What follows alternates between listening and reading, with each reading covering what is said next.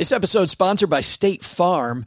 You a small business owner looking for insurance that fits your needs and budget? Well, look no further than State Farm. State Farm agents are not just insurance providers, they're also small business owners who live and work right here in your community. They understand the unique challenges of running and protecting a small business. When it comes to small business insurance, State Farm knows what it takes.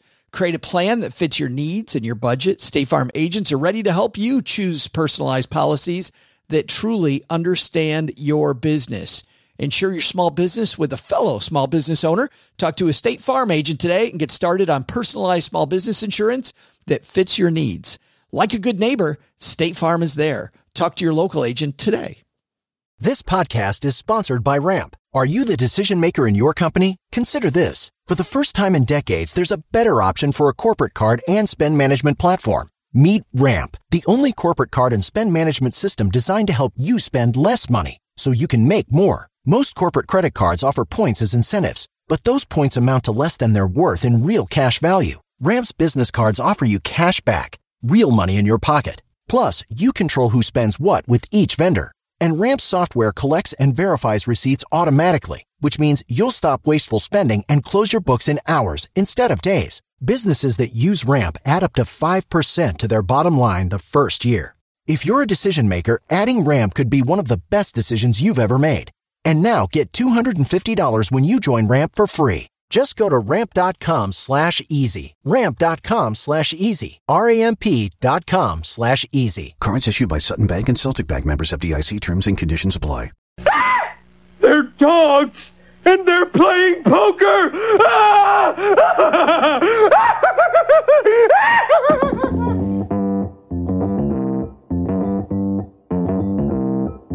Live from Joe's mom's basement, it's the Stacking Benjamin Show.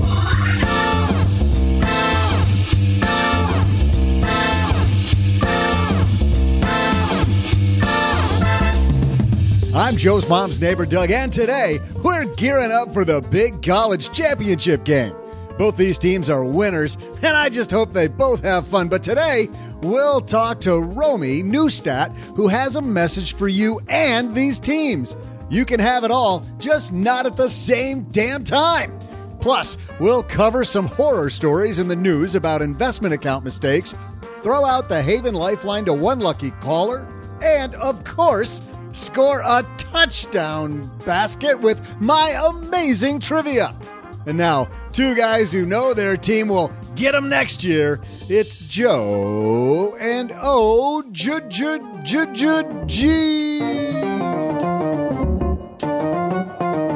Well, if my Spartans don't get a quarterback, we are not going to get them next year, next decade, next century. You ain't never getting them. No. We did get the Pinstripe Bowl this year.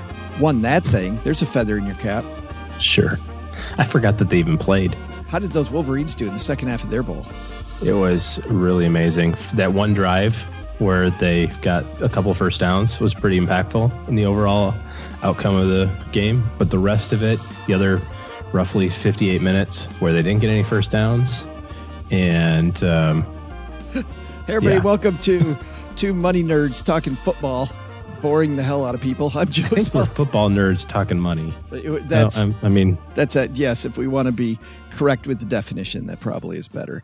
I'm Joe Salcia, Average Joe Money on Twitter. Across the card table from me this glorious Monday, it's my friend OG. It's a fun day Monday. Welcome back. Halfway through January. Boom, just like that. Ready to make the donuts today? I don't think you're allowed to have donuts on your diet. I'm not. I don't think anybody's allowed to have donuts right now. So you're only 2 weeks into January. You better not be eating donuts yet. Can't mail it in that fast. The bad news is when I get to my goal weight, I realize this is the hand I've been dealt. I look at a donut, I gain weight, so I can't do anything about that. You know what I can do, though? I can say a big thanks to Motley Fool for supporting Stacking Benjamins. Motley Fool's Stock Advisor provides 2 stock recommendations every month. To kickstart your 2020 financial goals, Motley Fool's offering 5 of their favorite stock picks for free at fool.com/SB. Also, thanks to Lightstream for supporting Stacking Benjamins. Pay off your credit card balances here in the new year, OG. Save with a credit card consolidation loan from Lightstream. Apply now to get a special interest rate discount. The only way to get a discount is to go through our link, lightstream.com/SB. I love consolidating debt, chucking the credit card, getting your act together. It's January. Let's grow up, people. It's time. No better time than the roaring 20s. Because you know what I know? I know, based on Romi, who's upstairs, that you can have it all, just not at the same damn time. This woman is going to teach us how to actually get where we want to go. Perfect time of year for that discussion. But I want it all. You can have it all, just not at the same damn time. Now. Well, talk to the hand. Tough patooties. Talk to the hand. I know where this is going. We got a great show. We got Romi Neustadt here. Let's get these headlines out of... Oh, we got some horrible headlines. Check these out. Hello, darlings. And now it's time for your favorite part of the show, our Stacking Benjamin's headlines. Our first headline comes to us from Market Watch. This is written by Bill Bischoff. Never forget to change your beneficiaries. 3 horror stories on how it can all go wrong. Did you see this? I've seen many articles like this, but let's hear how these ones got fouled up. With today's relatively generous $11.18 million federal estate tax exemption, estate planning is only concerned for the rich, right? Right. Wrong. Oh, wrong. In fact, regardless of your income or net worth, there's one estate planning move you should probably make right now. Check the beneficiary designations for your life insurance policies, bank accounts, brokerage firm accounts, retirement accounts, and so forth. If you've not yet turned in the proper forms to designate beneficiaries, do it now. If your forms are out of date, refresh them. And I know somebody is on their commute. What does out of date mean? Well, somebody's on their commute right now, OG, and they're like, yeah, that sounds good. I'll do that later. Oh, they go through 3 horror stories that will make you want to do this now. We'll learn what out of date means. Horror story number 1, 2012 Fifth Circuit Court of Appeals decision reversed an early district court decision by finding that a pension plan administrator didn't abuse her discretion in determining that a deceased plan participant's stepsons weren't considered his, quote, children under the terms of the plan. Therefore, the deceased participant's siblings, rather than the stepsons, were entitled to inherit the plan benefits. Okay, so guy's got stepkids. He dies. He's got a pension. $300,000. Pension administrator says, this has got to go to your siblings, not your stepkids. These are not blood relatives. These are stepkids. Factually, John Wayne Hunter died October 2005. He'd retired from Marathon Oil Company, where he's a participant in the company pension plan. The plan allowed Hunter to designate a primary and secondary beneficiary. He did the right thing with his primary, OG. He designated his wife as the primary beneficiary. Well, I don't know if that's the right thing or the wrong thing because I don't know this couple. However, for many people out there, designating your spouse as primary beneficiary is great. But here's the problem. He failed to designate any secondary beneficiary called a contingent beneficiary. You know where this goes. After his wife died, he failed to designate a new primary beneficiary. So now his primary beneficiary is deceased. He has no blood children. He passes away. Plan administrator says goes to siblings, not to stepkids. And the first court ruling happened because of the fact that it appears that he really wanted the money to go to his stepchildren. In his estate, Hunter refers to them as his beloved sons, not stepsons, his beloved sons in his will, gifting other stuff to them. So even though he has a will that shows them getting stuff, the fact that there could be a beneficiary designation, and there had in the past been a beneficiary designation on his pension plan, and he didn't have one listed there, the plan document supersedes a will. And beneficiary statements, or lack thereof, trump your intentions. Do you know how many people this applies to that are listening to this show? I bet there's tons of people that don't have a contingent beneficiary on their 30%, yeah, pension plan. Or, I mean, he does have a contingent beneficiary. The reality is that when you don't designate it, you get a contingent beneficiary. You get whatever they decide is the order of operations, which in most states, every state's a little different on how they deal with this, but most states it says, if you pass away, your stuff goes to your spouse. If you don't have a spouse, it goes to your kids. If you don't have kids, it goes to your parents. If you don't have parents, it goes to your siblings, and so on and so forth. That's kind of the hierarchy generally for most states. So, that's the beneficiary plan you already have. If you want it to be something different than that, or you have a unique circumstance in there, you have to amend that, basically. Yeah. How about this? Horror story number 2. How would you feel if you died and your ex... I would be dead. I would not feel anything. You don't feel it. Go, okay, we're done with this horror story. Not that horrible, because I'm dead. How would you feel if you died and your ex, who you intended to get nothing further after your recent divorce, was allowed to collect... Yeah. Collect all your company pension benefits and the proceeds from your company provided life insurance? Probably not very good if you wanted your son and daughter from an earlier marriage to get the money. Unfortunately, the dad in this case failed to change the beneficiary designations for his pension benefits and life insurance after the divorce. So sounds like he's failed it twice. He said it's because it says his ex-wife, right? And then kids from a prior marriage. So when it was his current wife, he didn't care about his kids. I don't think he has a current wife. I think he has 2 ex-spouses. Yeah. But when she was current, she was the beneficiary. Yeah. Yeah. But then no kids. So he literally just kind of churns through wives and I'll show you. Oh yeah. But then forgot to change the beneficiary. Then he doesn't show her. Yeah. The dad in this case failed to change the beneficiary designation for his pension benefit life insurance after the divorce. So his ex-wife remained the named beneficiary. 2 months later, of course, dad was killed in a car crash. The Supreme Court ruled that the beneficiary designations trumped state law that would have automatically disinherited the ex. So state law says ex would be disinherited. And it totally makes sense that ex would be disinherited. Mm-hmm. Yeah, not a spouse anymore. Nope. The dude has a beneficiary designation listed. Ex-wife. So there we go. Beneficiary statements. Yes. It doesn't matter if it's what he really wanted or not. It's what he wrote. Uh-huh. How many people have that situation? Somebody, the wrong person, down. That's Eaglehoff versus Eaglehoff, Supreme Court 2001. But wait, there's more. In yet another real-life case, an ex-wife collected $400,000 from her ex-husband's company savings and investment plan, even though the ex-wife had specifically waived any interest in the plan under the divorce agreement. The divorce agreement says, I give up all my rights to everything. Still got everything. Here's why.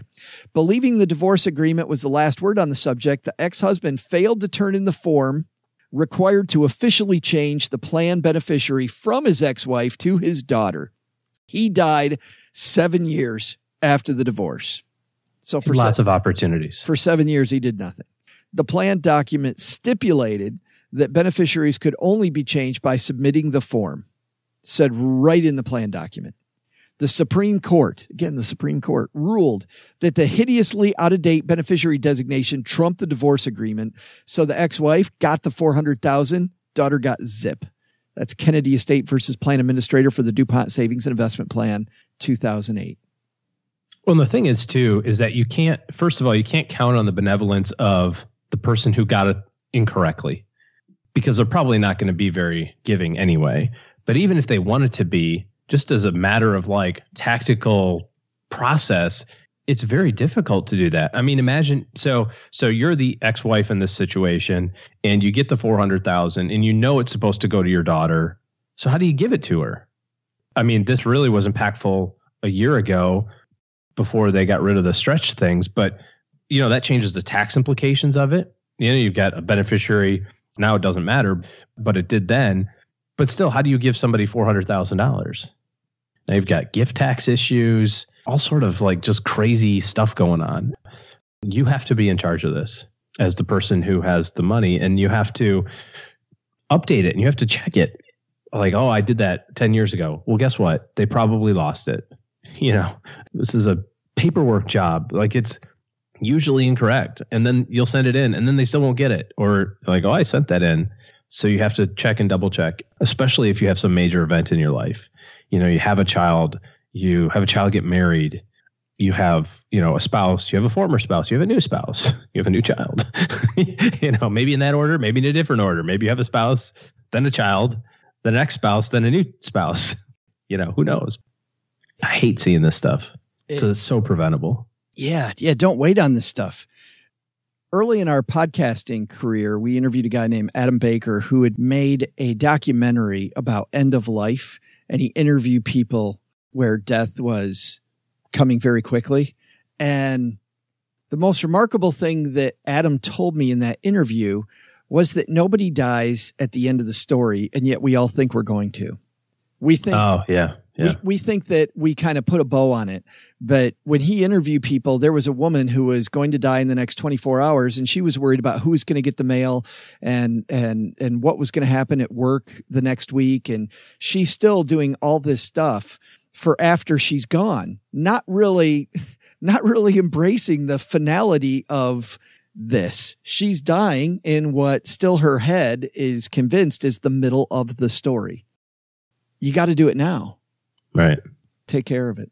Our second headline comes to us from USA Today, written by Jonathan Boat. Do you really need to walk 10,000 steps a day? Experts say there's a better goal. I would walk 10,000 miles an hour. I don't remember. Is it 10,000? Is it 100,000? I don't remember what he says in them. I would walk 500. Isn't it 500 miles? I don't know. 500 miles, 10,000 miles, 10,000 steps. Whatever. That's a lot of steps. It's all a really long time. I found this interesting, even though ostensibly at first this has nothing to do with financial planning. But wait, it might. Walking 10,000 steps a day is a good baseline to help you stay fit, but it isn't the one-size-fits-all goal you think. What? There's no one-size-fits-all fitness goal? I know, isn't that surprising? But do you know where it came from? Check this out. Fitness trackers such as Fitbit use the number as a default goal, but fitness experts suggest tailoring a step goal to an individual. That's crazy. Researchers trace the origins of the 10,000 step practice to a marketing gimmick from the 1960s and suggested some people don't greatly benefit from walking so much. The piece goes on to talk about how directionally that's right, but there are much better ways to do it. The crazy thing that they say to do here, and I know this is far out, look at your body type. There are plenty of places online that you can figure out how many steps would be right for you and plan around that instead. Or get a coach who knows a lot about how to help you get healthy and monitor all of the ins and outs associated with getting healthy. It's crazy. And create a plan. No. Here's what I want to do. I want to use rules made for nobody that even the creators say are not good, like a 4% rule, looking at you. I want to use that. I want to pigeonhole this stuff in so I can think about my retirement plan for maybe 24 seconds. That's probably a better way to go. Only if we spend an hour researching the best credit card reward point system that combines with our high yield savings account. And writing about it incessantly. Or spending as much time as possible worrying about the fact that I'm 51 years old and I don't have 49% of my money in bonds. Yes, you should do that. 50 isn't my age, my stock bond allocation. Isn't that another total? It's a perfect one. It works for exactly nobody. It's crazy. Even the 10,000 step rule was a marketing gimmick in the 60s and it lives on. I never knew that. I was like, oh yeah, 10,000 steps. It's a good baseline. It's nothing. It was made to sell a tracking system in Japan. I think I should watch 10,000 minutes of Netflix every day. What if I think I should eat 10,000 donuts. 10,000 donuts. What's this 2,000 calorie BS? I could do 2,000 calories in 10 minutes. Watch this. More. Do you think we made our point? I'm not sure. Maybe. What movie was that from? Like, I'm smelling a little sarcasm. Oh, that's good. I'm laying it on pretty thick. Oh, Tommy Boy. It's from Tommy Boy. Before we get to the actual takeaways, another myth is that you should just buy the investments that the person next to you buys. I mean, how often have you had somebody come into your office, OG, and you ask them, why did you buy that stock? And and they tell you, well, this guy that I work with said it was a good thing, or I read about it in this deal and I just went and bought some. No research, no idea how I bought it, no idea why I bought it, how it fits in my portfolio. Just seemed pretty good. And I was fairly sure the company was going to go up. Whether it's for your sandbox. Because Bill from accounting said it would be great. Whether it's for your sandbox or you're an individual stock investor, got to say thanks to Motley Fool for supporting Stacky Benjamins. Motley Fool's stock advisor provides 2 stock recommendations every month. You know what I like better about the stock recommendations? They talk you through what's good about these companies so that you can make better decisions on your own later. You can actually know what you're doing. If you've ever wondered how to invest or you've struggled to understand how to make your money work for you, the Motley Fool is there. The Motley Fool provides advice and guidance that cuts through the noise of standard business sections and websites and provides you with simple, easy-to-use analysis to help you understand the market. Motley Fool was started by 2 brothers who we've seen a lot in the media. It's one of the few people we haven't had on the show. It'd be fun to get the Gardners on the show. Of course, Tom and David started the Motley Fool out of their garage in Alexandria, Virginia. Both are still with the company. Tom's the CEO. David's the lead stock analyst and a board member. The Motley Fool's flagship service Stock Advisor provides 2 stock recommendations every month, with daily analysis and coverage designated to help you beat the market. Now, even though I just read that, what I like even better, OG, is the fact that you will understand what's going on in the market and how it affects your stock. That's what I want to know. The more information I have, the more I know how this stuff works, the better I'm going to make decisions in the future. Motley Fool's become well-known analysts, identifying the leaders and trends before they become everyday aspects of life. They recommended Amazon in 1997, Netflix in 2004, and Marvel, of course, now Walt Disney in 2004. To kickstart your 2020, your roaring 20s financial goals, Motley Fool's offering 5 of their favorite stock picks for free to stackers. Go to fool.com/SB. That's fool.com/SB. I think our takeaways, number 1, rules of thumb, probably not a great idea. I mean, how much time do you think people are going to spend planning their retirement? And you and I have said, OG, it's not that hard. It isn't that hard to do it the right way. Why do we insist on using these rules of thumb that are irrelevant when you don't have to spend that much time doing it right? I think that it comes down to the myth that it's super complicated, or you don't think you're going to like what you find out. The good news about financial planning is that so much of it is math. If you want to have no variability in your investment portfolio, if you're like, I don't want to ever have a down day, you can do that. You got to put all your money in the mattress. The upside is that you never have to worry about losing any money. The downside is that you have to accumulate all of the money you could ever possibly need before you stop accumulating money. So you can't take advantage of compounding. If that's the way that you want to do it, it's math. But the problem is that when you sit down and figure this stuff out, sometimes you have to make some tough choices. And sometimes those tough choices are, well, we got to move, or, I need to pick up a second job, or I got to stop spending money like an idiot on my credit cards. And when you kind of face that man in the mirror, so to speak, to borrow a phrase from good old Michael Jackson, it's sometimes you don't like what you see. I think that's our first takeaway. Second takeaway, those beneficiary designations you've been waiting on. I think if you're going to, what we should do? We should petition all the states to put us like 4th on the list. Like it's like, spouse, kids, parents, Joe and OG. And then at least people won't feel so bad when they read the stories. Collect all the half cents. That's just like Office Space. Yep. Brilliant.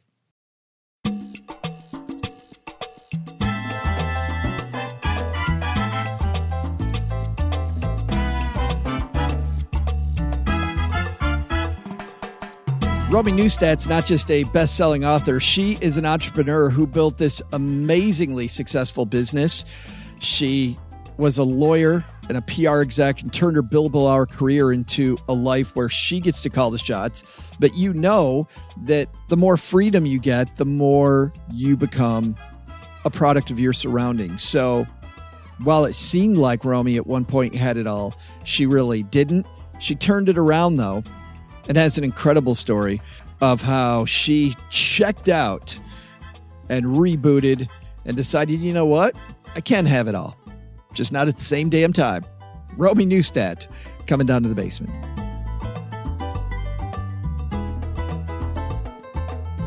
On our way down to the basement, let's say hello to Romi Neustadt. How are you? Hi there. I am so good and so happy to be with you. Well, I'm happy that you're here too, especially at the beginning of the year, Romi, because as you know, probably more than a lot of people, being what you refer to yourself as in the book, a very type A personality, goal-driven person, this is probably a big time of year for you. What do you do here at the beginning of not just a new year, but a new decade?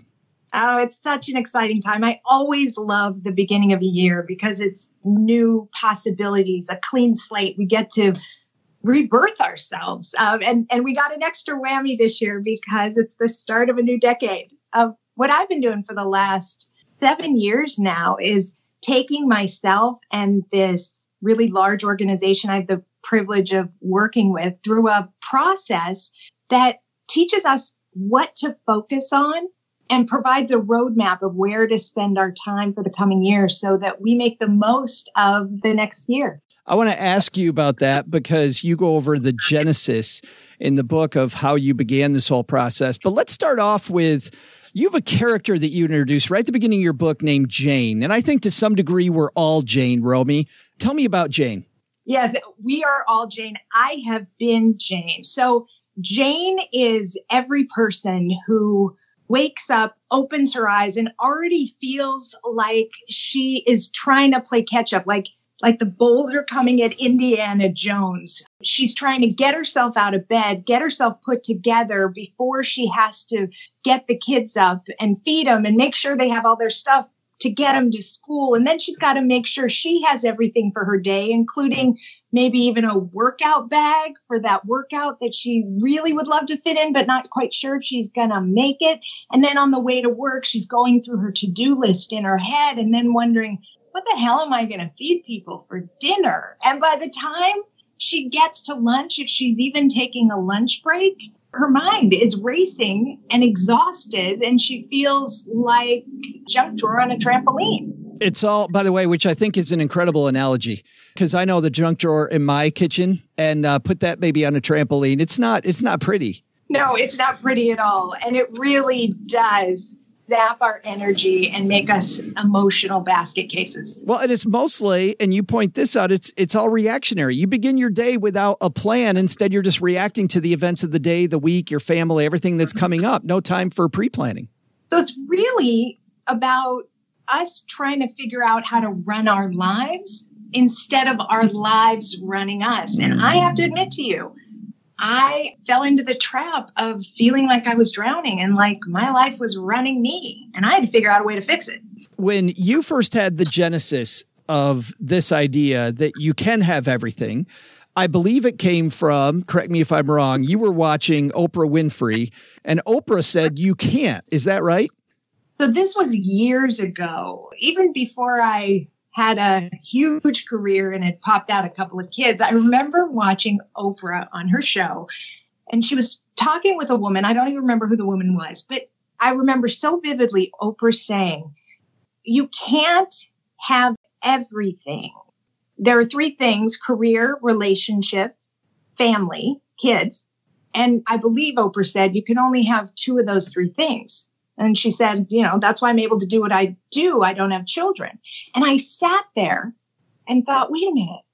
I love you, Oprah. You are the queen. I love everything you say. But this right here, that can't be true, because I do want all those things. And even back then, I knew that I had to figure out a way that I could make it all happen.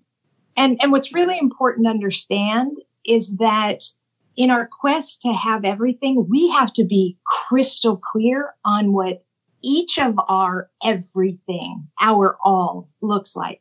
Because yours is going to be different than mine. It's funny because in financial planning, we often start off with goal setting. But as I'm reading through the book, goal setting is kind of the it's the end of the journey, not the beginning. And you spoke earlier about taking all the people that work with you on this journey. Yours started off, you went to your husband and you said, I need a break from you. I need a break from the kids. I need a break from everybody. You kind of ran away, which by the way was funny. You ran away to Las Vegas? I did, right? Who the hell runs away to Las Vegas to have some peace and quiet? But the truth of the matter was, it's a quick flight from where I live in San Diego. And I picked a hotel that was not in the middle of the strip with everything. It was lovely. It was quiet. I had this fast growing business, these fast growing kids, a marriage that needed, nurturing. I needed nurturing. I had this whole host of responsibilities and exponentially growing to-do list. And I was having a minor breakdown. So yeah, I said to John, honey, I got to run away from home for a few days and figure out how to recalibrate my life. What was this? You don't talk about this in the book, but I'm just wondering, to dive into that particular discussion, what was his initial reaction when you said that? This may not surprise you, but my husband wholeheartedly agreed with me that I was having a minor breakdown. I mean, when you live that intimately and close with he could someone see it. else, they can see it. Yeah. And I live with an incredibly supportive, in tune physician husband. And he had been gently nudging me and suggesting things to me. But we all know until we're ready to acknowledge something and ready to make changes, we're not going to do it. So when I came to him, he was relieved. He said, oh, sweetheart, you go and do whatever you have to do. I'm so proud of you for having this epiphany. It's funny, though, you go to Vegas, and I'm thinking as I'm reading this, Romy, I'm thinking you could have been at the Holiday Inn Express down the street, like in the next suburb. It didn't matter.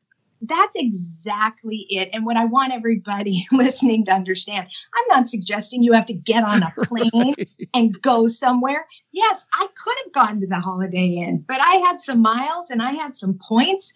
And so I got the hell out of Dodge. But you can even just get a sitter and block out your bedroom for a day. That's a gift of peace and quiet and introspection and going through my process that will pay you exponential returns over the next year. So I imagine now you're in this hotel room, you're in Vegas, and to some degree, we all internalize this, and I'm thinking, okay, this is me. I would sit there at first and go, what the hell am I doing here? What's going to happen next? What was the first thing that you did when you got to the hotel room then? When I got to the hotel room, I unpacked, threw on one of those big fluffy robes, threw my hair up, and that's what I do too, by the way. Just not to cut you off, I'd throw my hair up.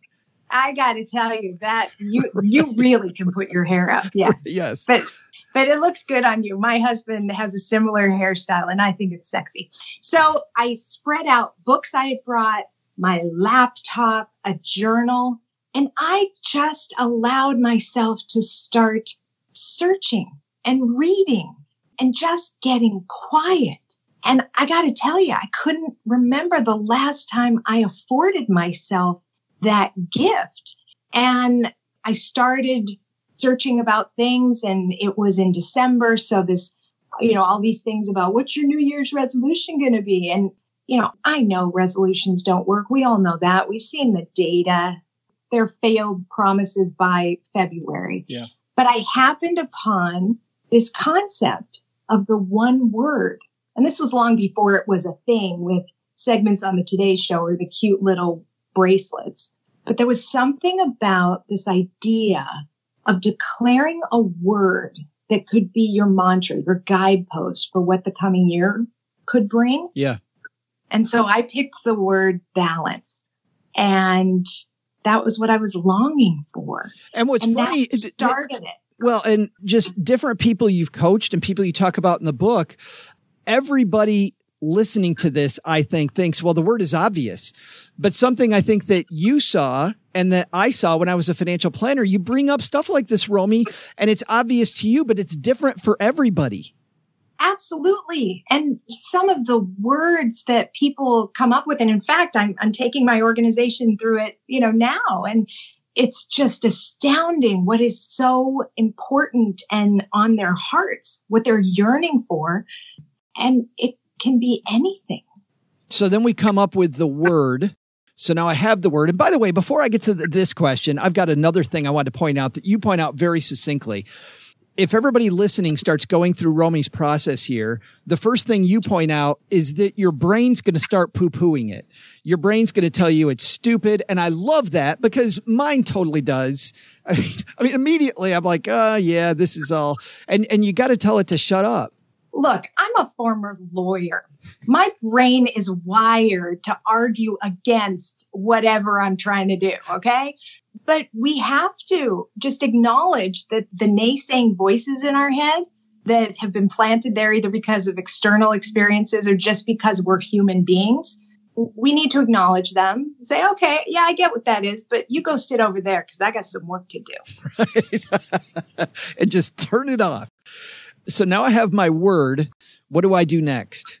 Okay, so even back then, as a neophyte to this entire endeavor, it dawned on me that one word alone, although it's empowering and it would probably make some really cool social media posts, it wasn't going to be enough to dramatically transform my life. So I kept reading some more and had quiet and journaling.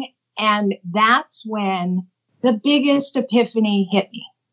So at the time I was 42, not once in my entire life had I ever taken the time to figure out what my priorities were at any one time. Not once. And in fact, I had always confused goals with priorities. I'm a goal-oriented person. My whole life, I would set goals and I would slam. And I thought goals were the same as what your priorities are, but they're not. And once I figured out the difference, that's when I came up with this process. I love this because at this time of year especially, but even once again, back to financial planning, you'll hear financial planners when they meet with people for the first time say, let's start off with your goals. And even in my career, I saw people go into panic mode. But if you start with the word and then you go into what are my priorities and then goals, and it makes the process easier, Romi. It really does. And what's imperative is that everyone understands the difference. Okay, so our priorities are the things that are so important to us right now in our lives, in the present tense. Not serving them is simply non-negotiable. So that's a priority. So for example, this year and pretty much every year, one of my priorities is I make healthy choices every day. Non-negotiable, because if I'm not doing that, everything else goes to pot. I know it. Okay. Now, goals are something different. Goals are things we're working toward in the future. They haven't yet happened yet, but they are important enough to us that we're willing to invest the time, effort, and energy required to get there. All right. So it's important to understand the difference between the two. Now let's make sure you understand the relationship. If your goals don't serve your priorities, the things that you say you want to work toward aren't actually serving what you say is non-negotiable, so important in your life right now, that's when you feel scattered, unfulfilled. That's when you fill up your days with things that aren't getting you where you really want to be in life. And that's what I had been doing. That's why I was having a breakdown in Vegas in the hotel room. That's why Jane at the beginning of the book feels reactive because she doesn't know where her priorities are. She's working on everybody else's priorities. That's exactly it.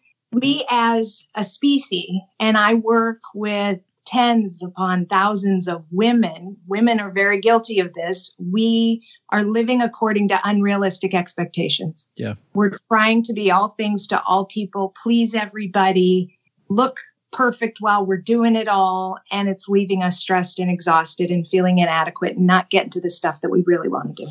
We just barely touched on the journey you take people on. I want to bring up one last concept, though, because I got so fired up when I read this, because I don't think enough people do this. You talk about valuing your time. And obviously, as a money geek, Romi, this was something that made me go, too many people spend too much time on stuff that's so irrelevant. So walk me through that just a little bit here. So I knew that I had to relentlessly edit my life, take out all the things that I shouldn't be doing or should be delegating to other people, deleting entirely all of that. But what happens for most of us, it certainly was the case for me, trying to decide what to delete or delegate is a rather emotional decision. And I wanted to take the emotion out of it. So I wanted to value my time in a way that would give me mathematical proof that it simply didn't make sense for me to keep doing this stuff. So I went back to my 2 careers before I was an entrepreneur as a lawyer and then a PR exec. My life was ruled by the billable hour.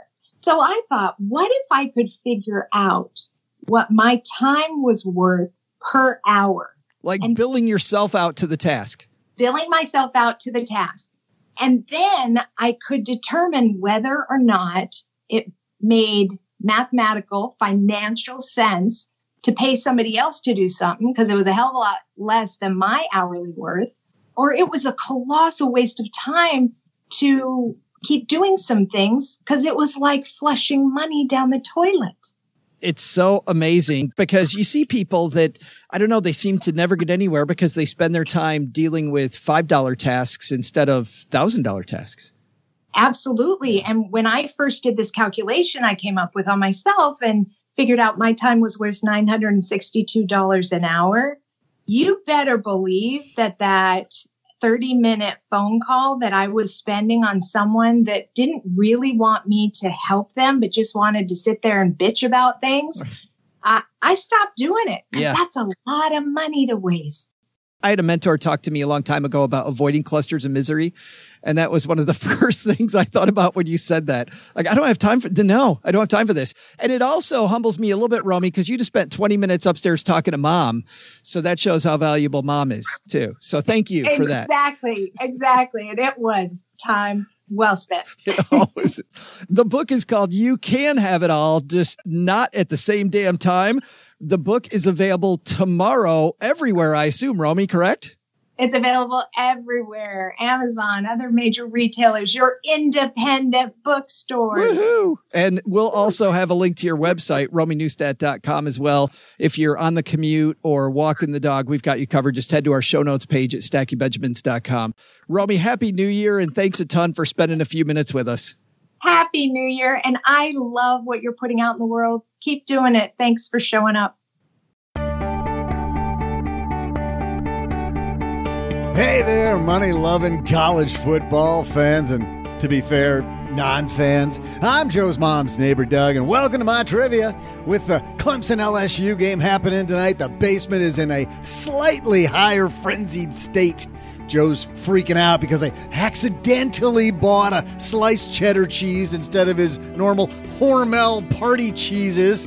OG is demanding air fresheners for the basement before the game starts, and Joe's mom says she has today reserved for her book club. So it's crazy. With all that going on, I decided to lighten things up a little bit with some football-related trivia cards at the snacks table. Know what I mean? So far, I only have 2 questions. Check it out. Do you know that LSU head coach Ed Orgeron stands to win $1.7 million in incentive money if LSU wins the game tonight? But that's not just water cooler talk. Let's get to the hard-hitting trivia question people know and love they're going to get from good old neighbor Doug. Here it is. Which NCAA football team holds claim to winning more games than any other? And I'll be back with your answer and maybe some fine sliced cheeses after this break.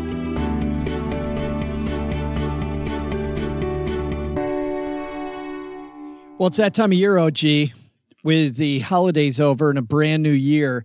If you're thinking about all that high interest credit card debt that you accumulated, that's used over the holidays and the bills that are going to be coming, here's an idea to ease your mind. Pay off your credit card balances and save with a credit card consolidation loan from Lightstream.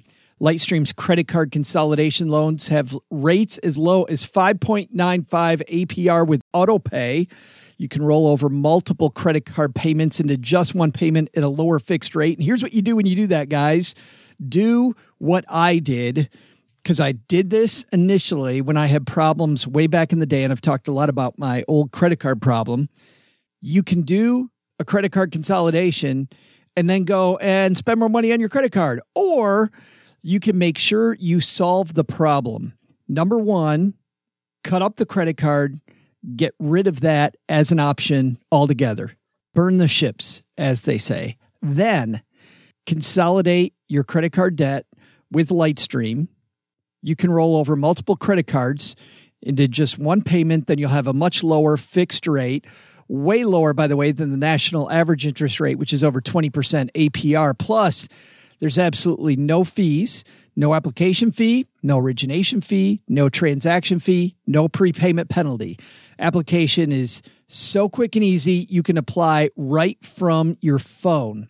That's one of the many reasons why we like this. Lightstream believes that people with good credit deserve a better loan experience, and that's exactly what they deliver. So just for stackers, you can apply now and you'll get a special interest rate discount. I was really thrilled they did this for us. The only way to get the discount, go to lightstream.com, but you got to put in /SB. That's LIGHTSTREAM.com, then /SB. Subject to credit approval. Rate includes a 0.5% auto pay discount. Terms and conditions apply, and offers are subject to change without notice. Visit lightstream.com /SB for more information. Welcome back, party people. I'm Joe's mom's neighbor, Doug, and you're listening to my trivia, but you knew that. You've been waiting for this. We've managed to strike a deal with Joe's mom, and we agreed to split our party food with her if she keeps those crazy gals from the book club upstairs while the game is on. But, and I never want to hear from anyone that I'm not a reasonable man, I let Joe's mom know that anyone who can answer my trivia question can come down and hang with the cool kids while the game is on. Here was a question. Here it was. Which NCAA football team holds claim to having more wins than any other team? If you're thinking University of Mary Hardin Baylor, you're close? I'm not even sure that. I don't know. While the school has the highest winning percentage at 73%, go Crusaders! OG will be thrilled to hear that the team with the highest number of wins overall is none other than the University of Michigan Wolverines. Hail to the victors. Yeah, right. I just did that for Joe. He hates that song so much. That's great news for Joe, isn't it? He'll be happy about that. Speaking of the devil, I think I hear Joe coming down those old wooden creaky stairs right now with those fine cheeses he couldn't stop raving about, which means it's time for me to go. See ya.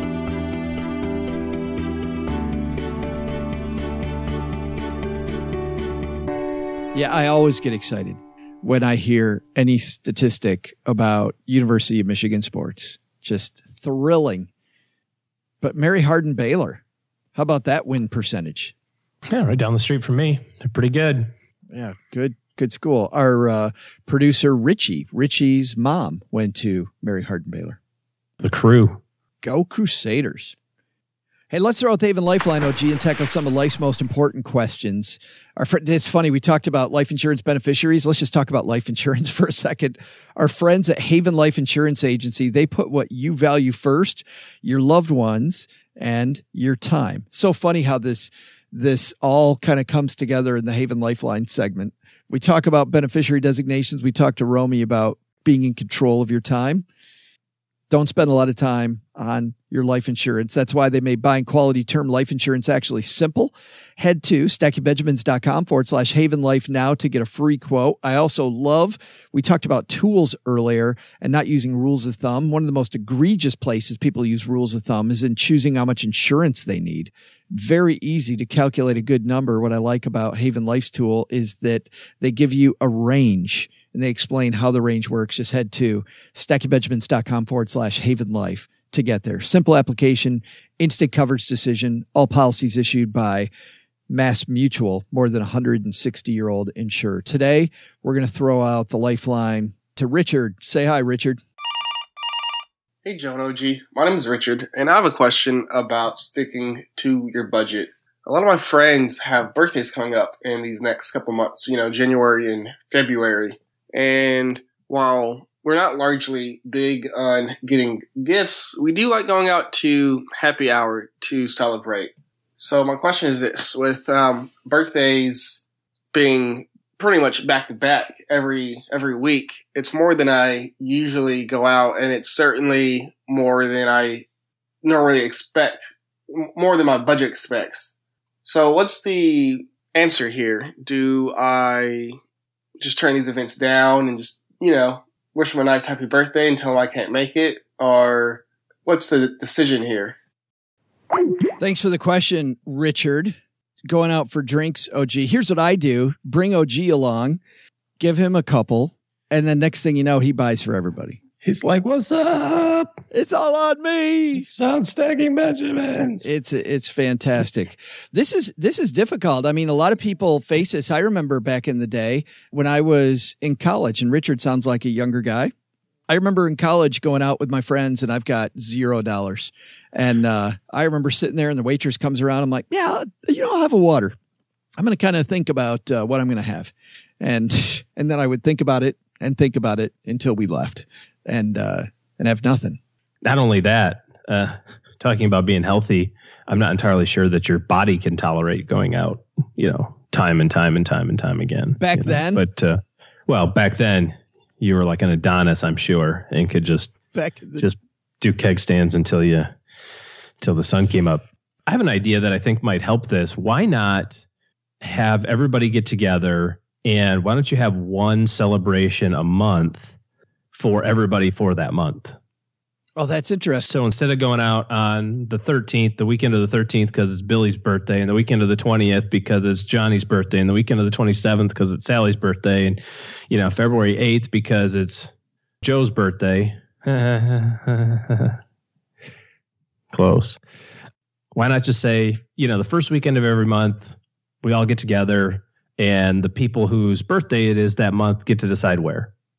And if you've got a group of friends, you might have some months on and some months off, but it shouldn't interrupt that much, especially if you're used to, maybe going out once.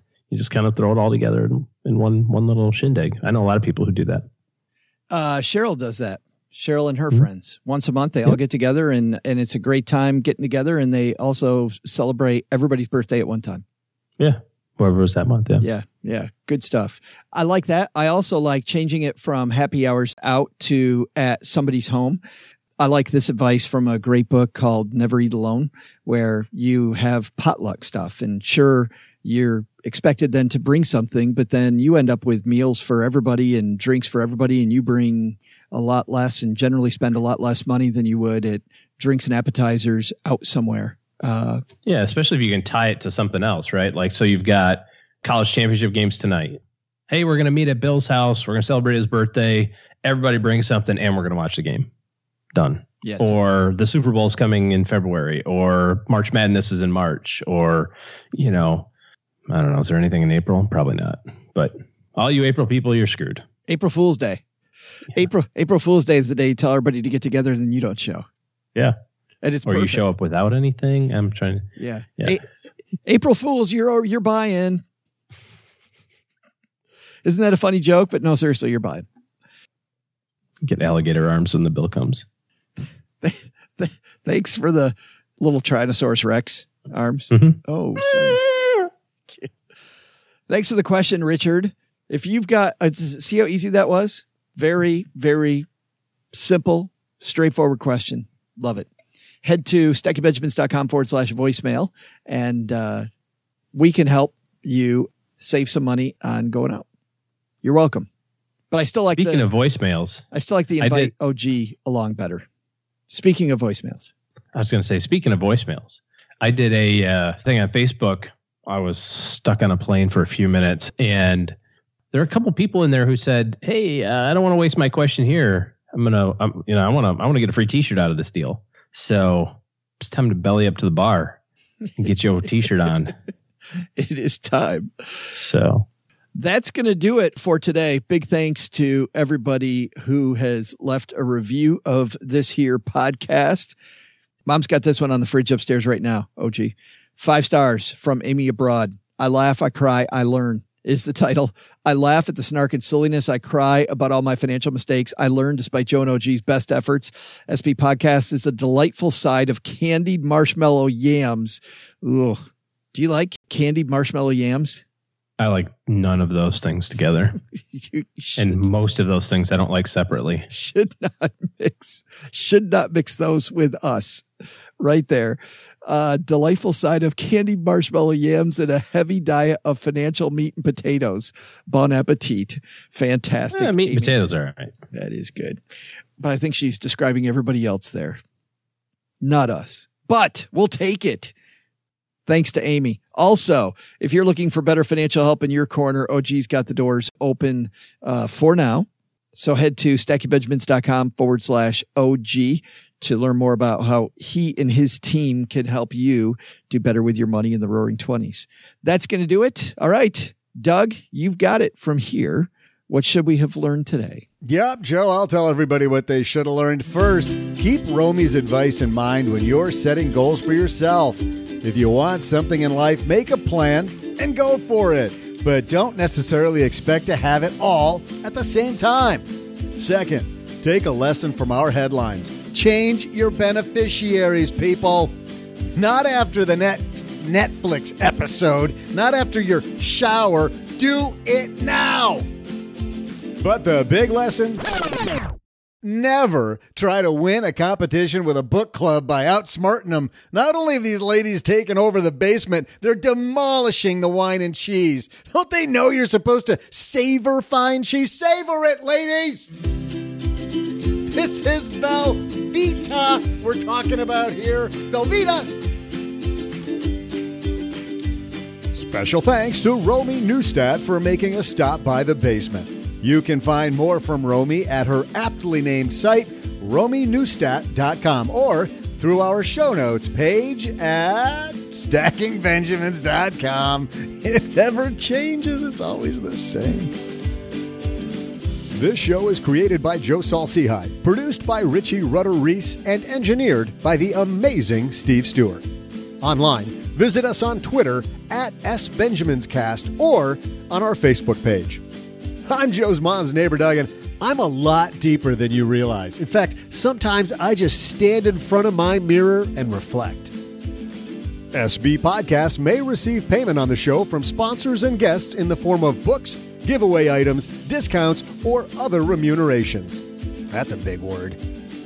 There's no way you take advice from these dorks, but like Joe's mom always says, don't take advice from people you don't know. This show is for entertainment purposes only, and before making any financial decisions, consult with a real financial advisor.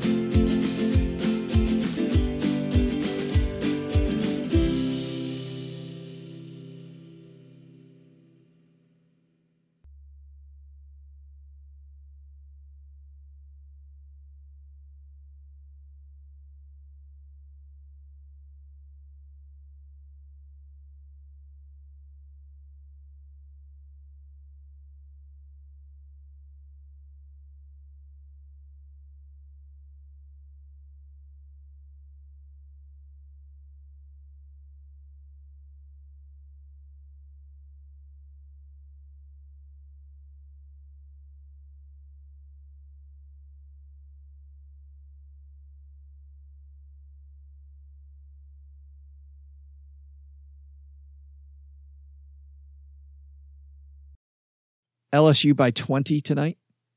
Seems like it. Yeah. I think LSU is pretty unstoppable.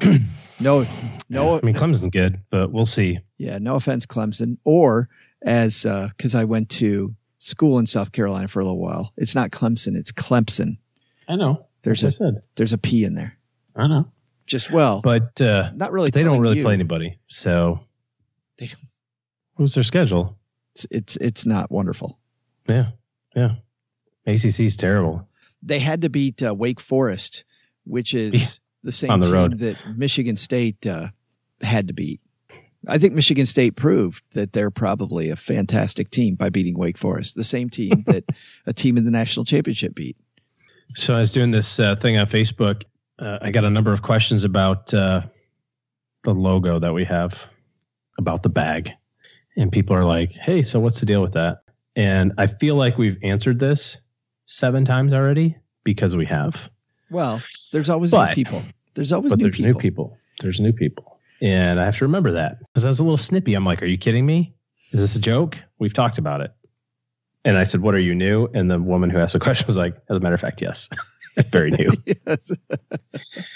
So probably, I guess maybe we should just do this every year, just to tell everybody how it goes. So when we started Stacking Benjamins, most of our show is inside jokes of us entertaining ourselves. That's the sole purpose of it, is to make us laugh. Yes. Us, you and me. Yes. That's all we try to do in its entirety. Back when I lived in Texas, the reason we did it from the show from my mom's half-finished basement was because of the fact that there are no basements in that part of Texas at all. And we thought it was kind of funny. We also thought it was funny that we'd have a certified financial planner on the show who would be, quote, anonymous, even though anybody who knows how this stuff works, very easy to find out OG's real identity. You can just click through. But we thought that But we thought that you'd be able to talk very bluntly. We also didn't think the show was going to go anywhere. So we thought it'd be just the two of us and you could just talk bluntly and not have to worry about this bear called compliance. And it was pretty funny. So we're like, what are we going to call you? What are we going to call you? And we thought about it and we said, well, it'll just be Joe and the other guy. And of course, the other guy turns into OG. Original Gangster. I mean, when we set out for the show, it was specifically designed so that we could just preach the good news. Just here's how it is. It is what it is. And years ago, this was part of the restriction was from a compliance standpoint, when the government gets involved on what you can and cannot say, you can imagine it just adds a ton of production issues, right? We're very contemporaneous. We are very much like, here's what's in the news. We record, we edit it, we put it on the show.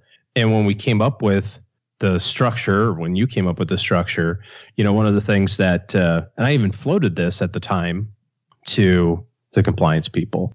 And they said, well, yeah, sure, no problem. We just need to get it approved in advance. We just need the script. Every single episode. Like, well, I don't do a script.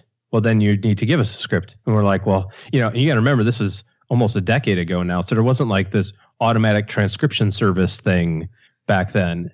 And then they're like, well, if you say something we don't like, you have to take it out. It's like, well, how do you take it out? Well, we've already said it. And, oh, by the way, it's going to take about 3 to 4 weeks for every episode for us to approve it. How often do you want to do these?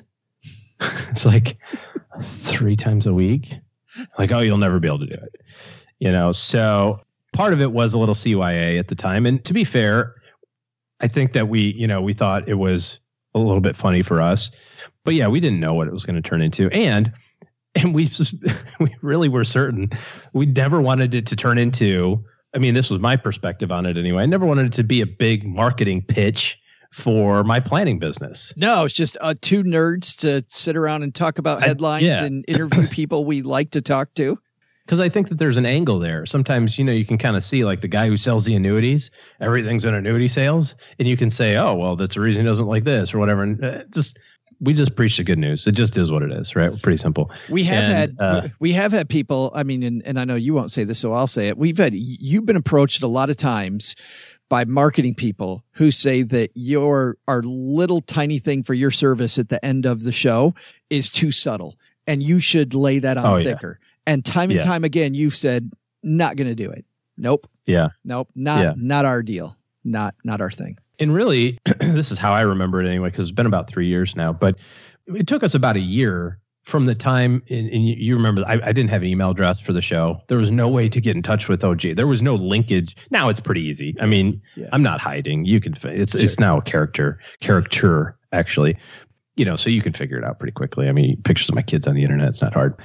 But at the time, there wasn't that link. And I remember where I was walking in Chicago and you called me and you said, hey, I got an email this is kind of an interesting email. I got an email from this person, blah, blah, blah, blah, blah. They want to be introduced to you. And I'm like, yeah, no, that's not what we're doing.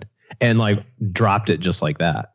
And then about 6 months later, you called and said, we were talking and you said, hey, I got another email. I said, no, it's not what we're doing. And then that tempo started increasing where, got to the point where you were telling me about an email that you had gotten, once a month or once a week or whatever of like, hey, I've been listening to the show. How do I get in touch with this OG fella? And it took us the better part of a year, I think, to be okay with that from the time we started talking about it. Yeah. And then said, okay, fine. Here's what we're going to do. But it's got to be really short. It's got to be non-existent. Like, this is not a big selling piece. And I still feel pretty weird about it, to be honest with you. But then we flipped it on this Labor Day episode 3 years ago because nobody listens to it. And it's crazy, And this is the thing. I can tell that it's very subtle still because I ask people all the time when I talk to them. I'll say, how long have you listened to the show for? And sometimes, they're relatively new. And sometimes they say, I've been listening for like a year and a half, or I've been listening for 2 years.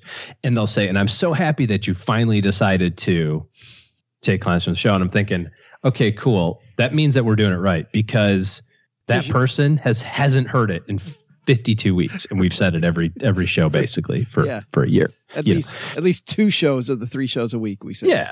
Yeah. So anyways, how the bag thing started. This is like a big setup. So how this bag thing started. So we were in Portland and we were taking some professional pictures, and I'm using air quotes, but they were professional pictures. We hired a photographer because you were starting to do a little bit more media, and you can't just take a picture with your iPhone like a selfie and like, this is Joe, right? And so we were doing the team pictures.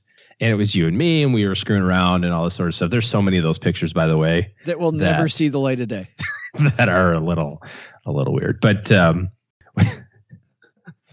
remember the strawberry one? The strawberries. Remember, and Kathleen, our former partner, put those on the internet for like 4 seconds, and you and I both are like, take those down. Like, no, take them down. Yeah. But anyways, so the photographer, she's got, she got all her stuff in a Whole Foods bag or whatever. And I have this brilliant idea. I go, hey, we should take like pictures of me, like putting this bag in my head. Like it's Joe and this dude with the bag. Ha ha ha. And I'm figuring, I have no idea what the use of these pictures are for, right? Because I'm not in that strategic team meeting apparently. But anyways, we get done with them and it's a big joke and we just had a good time and so be it. Whatever it was, a week later, you slapped the Stacking Benjamins name on it and put it as the cover art for the show. And it's stuck ever since. And I'm like, son of a biscuit, man, you got to be careful. I'm like, what you decide to put out on the internet because it's what it is now. In fact, a year ago, you may remember this too, Joe, at the beginning of 19, we kind of said for about 3 or 4 weeks, we put in the show, we're like, well, maybe this is the year the bag goes away. And it was a resounding, you better not do that. Don't do it. Don't do it. It's part of the thing. Not going. And we just took 25 minutes to explain that. And it takes me 25 minutes to explain that every single time that somebody asks me this. Because people ask, like, what do you do? And I tell them, and then I talk about the podcast and stuff. And they're like, oh, cool, podcast. And they look it up and they go, so are you the one with the bag? And I'm like, yeah, it's me. Bag in my head. And every marketing person, like you said, we know some of the same people in the marketing space. And every single person's like, you are a complete idiot. And I'm like, yeah, I know. They're like, you have to drop the moniker. You have to get your smiling pretty picture out there. You've got to rebrand this whole thing. And yeah. And the second you do all that stuff, you and I already know what happens. I start dwarfing you in terms of personality. And appearance, and all of a sudden it's like, whoa, well, I could have that old dude or I can have that good-looking young guy on the news. Yes. I take the good-looking young guy. How do I get him? It's true. Well, Romi said I've got a great head of hair. You heard her. Yeah. I think she was being facetious. I think she might have been. Just a skosh. Slightly. So a little origin story there. A series, we can call that a series of unfortunate events created where your hair loss? Created where we are today in general. Oh, just completely created where we are today. Yeah. The bag over the head, the whole damn thing. But you know what's funny about that though? And it does line up really nicely with the story. Because if you are thumbing through the tiles on iTunes, trying to figure out what podcast to listen to, and you're like, wow, this one looks really important and serious. And it's a picture of a person in like a cartoony font. It's a Stacking Benjamins with a guy with a bag on his head. Right. it doesn't really scream 30th floor executive suite wood paneling. You know what I mean? It's not real stuffy. And if you miss that little hint at the very beginning, we kind of give you another one when we play some really off the wall music. And then there's Doug. And then there's, you're like, wow, this sounds like The Tonight Show. Correct. Does The Tonight Show strike you as this hard hitting, factual, or is it maybe just a little about like entertainment? If you think we're going to be the hard hitting news, financial news and deep dives, and you miss all those things, you get halfway through it. And then there's trivia. Yeah. I mean, like how many clues can we give you? Yeah. Yeah. Maybe. Apparently not enough for some people. Maybe a few. And that's been funny over the years. I mean, we've had people write to us and say they wish that we'd not clown around so much. And so then you and I. And then you send them a picture back of like, meh. We go study comedy harder. We work on our comedy writing then. Like we take online courses and dive into better comedy, which is exactly the opposite of what that person wants us to do. Oh, you don't think the show's funny. So, okay, well, we got to get better at that instead of stop doing it. Not because it's too serious. I mean, this is important stuff, but it doesn't have to be all stuffy. If we were, how many shows there are out there with a couple of financial people talking very seriously about money? Middle-aged white dudes about money. How many are those? Clearly what? There's a market for that. Yeah. Well, both listeners. There's people putting that out, but yeah. Both listeners want to hear that, which is why we don't want to. Well, that's but not there's even, people take Michael Kitces, for example. I was just listening to a show he was interviewed on the other day. He's like, I want long form content. I want to go a mile deep on an idea. And, Paula. It's like, yeah, okay. Paula. I mean, everybody says you get a different Paula on our show than you get on Afford Anything. You do. Right. It's a whole different thing. But hey, we're about making ourselves laugh. So, and hopefully you too. Hopefully, maybe. Well, Stackers, the show might be over, but the celebrations are just beginning because it is Military Appreciation Month, and I want to celebrate people like my brother-in-law, Eric, who is such a giving person. Eric will do just anything for you. And as a Marine, you can see that his time in the military taught him to be a guy who gives to his community, gives to his family, and is always there when you need them. This Military Appreciation Month, Navy Federal Credit Union wants to celebrate members like Eric who go above and beyond. Navy Federal offers member-only exclusive rates, discounts, and tools to empower their members and help them reach their goals. Navy Federal's employees are part of the community they serve. Many of them are military family members, reservists, or veterans, and all branches of the military, veterans, DOD employees, and their families are eligible for Navy Federal membership. In fact, there are so many resources on the Navy Federal website, resources like Best Cities After Service to help veterans transition to civilian life, and Best Careers for Military Spouses to support military families. Visit NavyFederal.org/celebrate, and you'll see all of their Military Appreciation Month offers and other Navy Federal offers. Navy Federal is insured by NCUA, Equal Housing Lender.